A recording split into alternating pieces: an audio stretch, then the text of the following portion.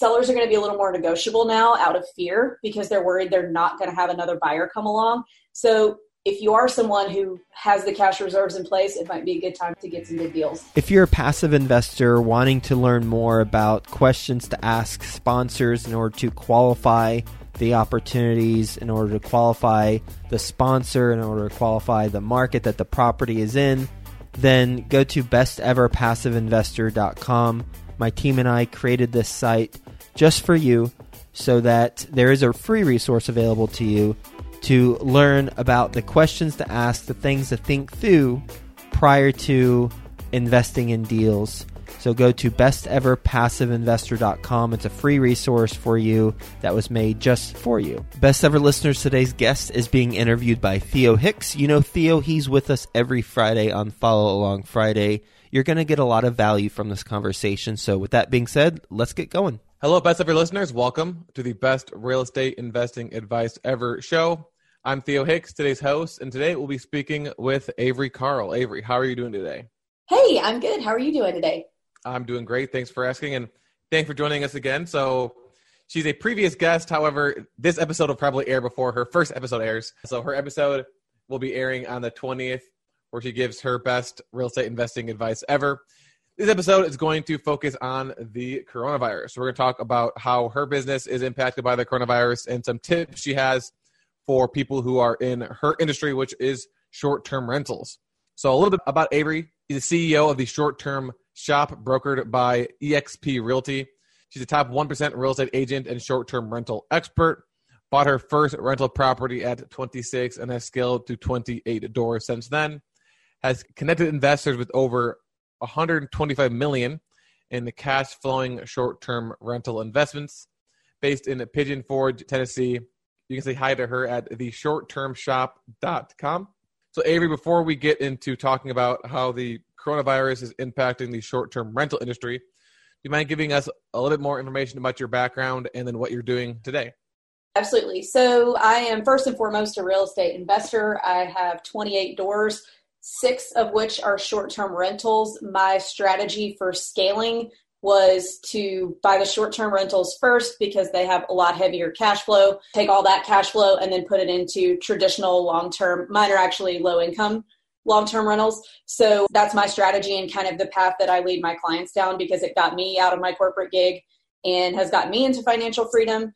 We focus mostly on true vacation rental markets. So we're not teaching people how to Airbnb your next door neighbor's house that you bought. That's not the strategy at all. We only invest in proven with decades of history vacation rental markets. So they're very safe markets in terms of regulations. And also the cities figured out how to monetize the short-term rental game decades ago, well before there was Airbnb, some of them before there was even the internet. So that's kind of our strategy on short-term rentals and what we do.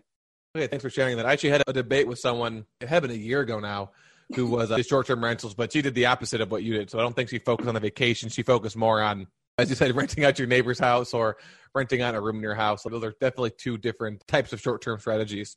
Yeah. So you mentioned that you have some low-income long-term rentals. So obviously the majority of the episode is going to focus on the short-term rentals. So I'm just curious, is the coronavirus impacting those long-term rentals at all, or is it just the short-term rentals that you're seeing problems with? Well, as of today, the day that we're recording, it is rent day. So yet to be determined.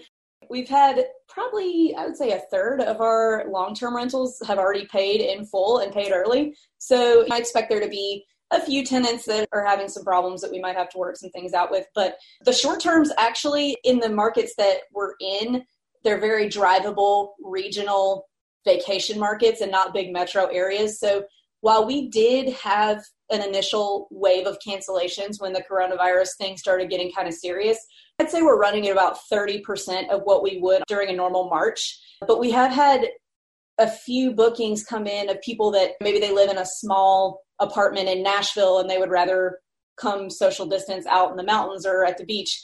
So the benefit here is while, yes, short-term rentals in the travel industry are being hit extremely hard right now, we are able to cover our expenses, whereas with our long-terms, they're either going to pay or they're not going to pay. The expenses will be covered and we'll make money or we won't at all. Whereas the short-terms, we're getting a little here and there to where we can cover our expenses. Maybe we're not making any money right this second, but the bills are paid. So are you marketing those short-term rentals differently now? I hadn't even thought about that. People are kind of forced to stay home. They live in a really small apartment. Why not rent out a bigger house to be quarantined in? Yeah, so we have changed up our listings a little bit to make it more accommodating to that kind of renter. So we've removed our minimum and maximum night stays. So if somebody wants to come stay for 3 weeks, come on, whereas most of the time we don't let them stay more than 7 days.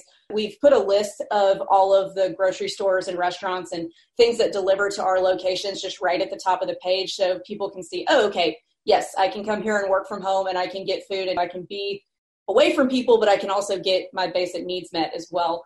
Another thing that a lot of my clients are doing, I haven't done it yet because it's just not worth it to me with my cleaning person, is making themselves temporarily pet friendly so that people feel comfortable. A lot of people have pets, so when they want to social distance, they're going to be gone for a long time. A lot of the boarding places aren't open right now. So we've just done some things to make things more appealing to people who might want to social distance outside the house that they live in. What about the actual rates? Are you seeing that the rates are lower than usual, or are you keeping the rates the same? We have dropped them some. You want to be careful with the rate dropping because once you drop too low, you do attract the terrible guests, the partiers, and the people who aren't going to take care of the place. The more they pay, the better care of the place they're going to take. So we've had to kind of strike a balance between that, which is our normal philosophy, and then making it a little more appealing to people in an economic downturn time. And then you mentioned that for the short-term rentals, even operating at 30% of what you usually operate at, you're still able to cover the expenses. So is that just because of how much higher the rents are there? Yeah, it's just our investment model as a whole, which we get into on the other episode that's airing later. But it's really just because every little bit helps with short terms, because long terms, the rent is the rent. That's what it is. And they're either paying it or not. But with the short terms, even if people in a time like this, somebody's renting this weekend for 2 nights and then somebody's renting the next weekend for 2 nights, just having just a few bookings here and there can definitely get you through if you invest right. So you mentioned that your short-term rentals are not in major cities. Are they in Tennessee? 5 of mine are in the Smoky Mountain region of Tennessee. So that's the Gatlinburg Pigeon Forge area right by the Great Smoky Mountain National Park. My other one is in Destin, Florida, which is also a regional drivable vacation rental market. I have some data that'll be up on my website later this week, maybe by the time this airs, detailing how much harder the big metro areas are being hit than the regional drivable vacation rental markets. So the difference between those two types of markets, and then also the big fly-to vacation rental markets, so Orlando and Hawaii, places like obviously where you have to fly. And it kind of shows how each of them are faring at the moment. But so far, it seems to be regional vacation markets, the drive-to markets are getting through this the best. Now, nobody's making the best money they've ever made during this time, but we're making it through better than other types of markets. That's what I'm going to ask you next. So it sounds like you've got some blog posts prepared for talking about. So you said there's basically like the metro areas, then there's the ones you to fly to, then one to drive to. So we've already talked about the drive to ones. I know it doesn't sound like you specialize in the fly to or the metros, but how do you think those are faring? And then if any tips whatsoever for people who are in there, what they can do to not be operating at 0%. So I actually do work in one metro market in Nashville. I do have a lot of clients who have Airbnbs in Nashville. Historically, the regulations in Nashville are pretty volatile, but Nashville, it's an outlier in this situation because right before coronavirus got really serious, Nashville got hit really bad with some really devastating tornadoes. A ton of people lost their homes. So a lot of them have scooted over into Airbnbs. So most of my clients who have them in Nashville are staying afloat with those. They're staying at 100% occupancy because people have needed a place to live since before coronavirus. So they're doing okay. But your Chicago's and New York's kind of ground zero for all of this. So really, all you can do is adjust your prices and keep adjusting those listings. And I would try to target, if you're in a big metro area, obviously the metro areas have more cases of coronavirus than smaller towns. Try to target incoming healthcare workers. There are quite a few websites where you can target traveling nurses and doctors and things like that. So I would not only update your short-term rental platform listings to target these people, but there are other platforms as well where you can do that. So I definitely try to target the healthcare crowd. Taking a step back a little bit and from a more planning perspective, obviously people are real estate investors in general. Your plans have probably shrunk a little bit to more month to month, but what are some things that have changed for your 2020 goals from just a few months ago and what you plan on happening this year and kind of how that's adjusting and what your new goals are for this year? Obviously, every year my goal is to 2, 3, 10x whatever business I did last year. Obviously, that's not going to happen this year because we're going to lose an entire quarter. But now is a really good time for investors to kind of take a step back and evaluate their cash reserve system that they have in place. We have ours set up to where we'll be fine almost indefinitely, as long as this thing can last. I do think there is an expiration date on that. So now's a good time to reevaluate that. I think now our goal might be a third of what it was in January as far as scaling the portfolio, but we'll get there. It is about to be an interesting time that might present us as investors some opportunities to get some good deals. Do I think that purchase prices are going to take a nosedive like they did in 2008? No, but I do think that if you're a seasoned investor and you have the cash reserves in place now is a good time to get into things just because sellers are scared. Just like some buyers have been scared and decided not to buy things, sellers are going to be a little more negotiable now out of fear because they're worried they're not going to have another buyer come along. So if you are someone who has the cash reserves in place, it might be a good time to get some good deals. Do you mind walking us through your cash reserve process? An upfront amount that you saved? Is it an ongoing amount that you saved? Is there a certain number of months expenses you want to have covered? Do you mind just kind of walking us through your process? Yeah, so I suggest to everyone to try to have 3 to 6 months in reserves, not only for floating your business, but also yourself personally and your family. I know a lot of times investors can get caught up with scaling really quickly and kind of put that on the back burner, but it's good to make sure you're at least contributing to that cash reserves fund monthly, whatever you can. I know nobody wants to buy a property and then take 6 months to save up reserves before they can buy something else. But my advice is to just contribute as much as you can a month towards it. And sometimes you just have to make the decision of, if you don't have a great month, am I contributing to my cash reserve fund or am I going and buying another deal? It really just depends on what deals are out there at the moment. With real estate investing, there's really no black and white way to do it as far as the savings are concerned, because sometimes there will be no deals to buy for months on end, and then sometimes there will be a really great one and you might not have thrown into your savings account that month, but you need to jump on it. So just do the best you can to make sure you're always contributing something monthly to it. That's the way I do it. It's no true method there. Just throwing in the extra when we have it. Yeah, I think everyone who has the reserves philosophy are probably feeling a lot more comfortable right now. I mean, again, not totally comfortable, but a lot more than those that haven't been saving up those 3 to 6 months. I like how you said for the business, but also for yourself too, making sure that you can cover your own personal expenses as well, not just the business expenses, especially if you're doing real estate full time.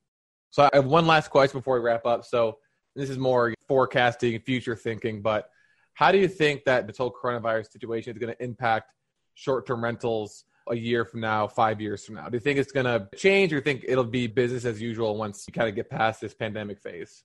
Well, making the disclaimer that I'm certainly not an economist or an epidemiologist, I think that once this is over, once we do come out on the other side of it, there's going to be some really interesting and good data for future investors of, okay, this is 100% a worst case scenario and this is what it looked like. So they'll at least have that worst case scenario documentable form. But I do think that, say, for example, if things are back semi to normal by July, I think that on the rental side of it, we're going to see some of our highest prices per night that we've seen in a long time, just because people are going to be so sick of being cooped up and they're going to be glad to be able to get out of the house and they're going to want to go on vacation. So I think it's going to take a quick upturn as soon as things kind of get back to normal and people have been back to work for a little while and have their feet back under them. I don't know why I didn't think about that. That's a very good point. If people are going to be cooped up for so long, that there's going to be an explosion. There's going to be a lot of interesting data a year from now. Just on like a personal side, reacted to not being able to leave their house for 3 months. I'm really curious. Yeah. All right. Well, so is there anything else, Avery, that we haven't talked about already as it relates to the coronavirus and short-term rentals or long-term rentals, or any place you would direct people? Really anything you want to say before we close out the show? Nothing in particular, but if anybody would like to talk further about it, you can find me on my website, theshorttermshop.com. My email address is right on there, info@theshorttermshop.com. And I'm happy to chat, tell you what I'm going through, and talk to you about what you've got going on. All right, yeah, thank you for that. And then you mentioned there's also going to be a blog post on your website talking about in more detail the short-term rental market being affected by coronavirus and how it is different from metro to flyby to drive. So make sure you guys check that out as well. Well, Avery, I appreciate you coming on the show to talk about what you're going through right now. Just to summarize our conversation, you said that out of your 28-door portfolio, 6 are the short-term rentals. You mentioned that the long-term rentals are up in the air today. As we're recording this, it's rent collection day. We've got a third of paid rent already, so we'll kind of see what happens there. But we focus mostly on the short-term rentals. And you said that initially there's a wave of cancellation, but you're running at about 30% of what you would normally would. You gave some kind of tips, strategies, tactics, things you're doing to make sure you're able to bring in some income from these properties. You talked about how you're marketing your listings or getting people that are coming to your homes that are people who live in smaller apartments and want to be quarantined in a larger, nicer house. Tactically, you said you removed the minimum and maximum night stays. You've put a list of all the grocery stores and delivery locations to that location at the top of the page on Airbnb. You said some of your clients are doing the temporary pent friendly. And then you said that you dropped your rates a little bit, but there's a fine line. You don't want to drop them too much because just like long-term rentals or anything, the lower the price gets, you're going to attract maybe not the highest quality tenants that you want. So the more that people pay, the better they take care of the property. Again, I already mentioned this, but you talked about how the markets you can drive to are faring a little bit better than the fly to or metro markets. And you did say the exception of Nashville, because Nashville was hit by a bunch of tornadoes beforehand. So a lot of people are kind of forced to live in short-term rentals. So a lot of your clients who own properties there are actually at 100% occupancy. We talked about how your goals have evolved recently and the fact that you're going to be okay basically indefinitely because of your reserve system. So you recommend that everyone has 3 to 6 months reserves for both the business and for their families, and just something you should do on a monthly basis. You talk about how people might not want to do that, but obviously everyone who did do that is looking like a genius right now. And then lastly, you talked about how you think there's going to be a lot of good data that comes once the coronavirus is over on short-term rentals and real estate in general, and that if things return to normal within the next few months, we might actually see a large uptick in the prices for vacation rentals because people have been cooped up inside for so long. There's going to be an explosion of people wanting to go back on vacation. So again, thanks for sharing that. Best of listeners, thanks for listening. Everyone stay safe, have a best ever day, and we will talk to you tomorrow. If you're a passive investor and want to learn more about Ashcroft Capital, the company I co-founded with my business partner Frank, and in particular want to learn more about our strategy and how we think about the opportunities that we purchase, go to ashcroftcapital.com and click the strategy button above, and you'll be able to read through our thought process we use when we're purchasing multifamily properties. What if you could earn $10,000 per month net cash flow for life? Now you can at the Residential Assisted Living Academy. Gene Guarino teaches you how to take a single family house and turn it into a cash flow machine. Visit RALacademy.com to learn more.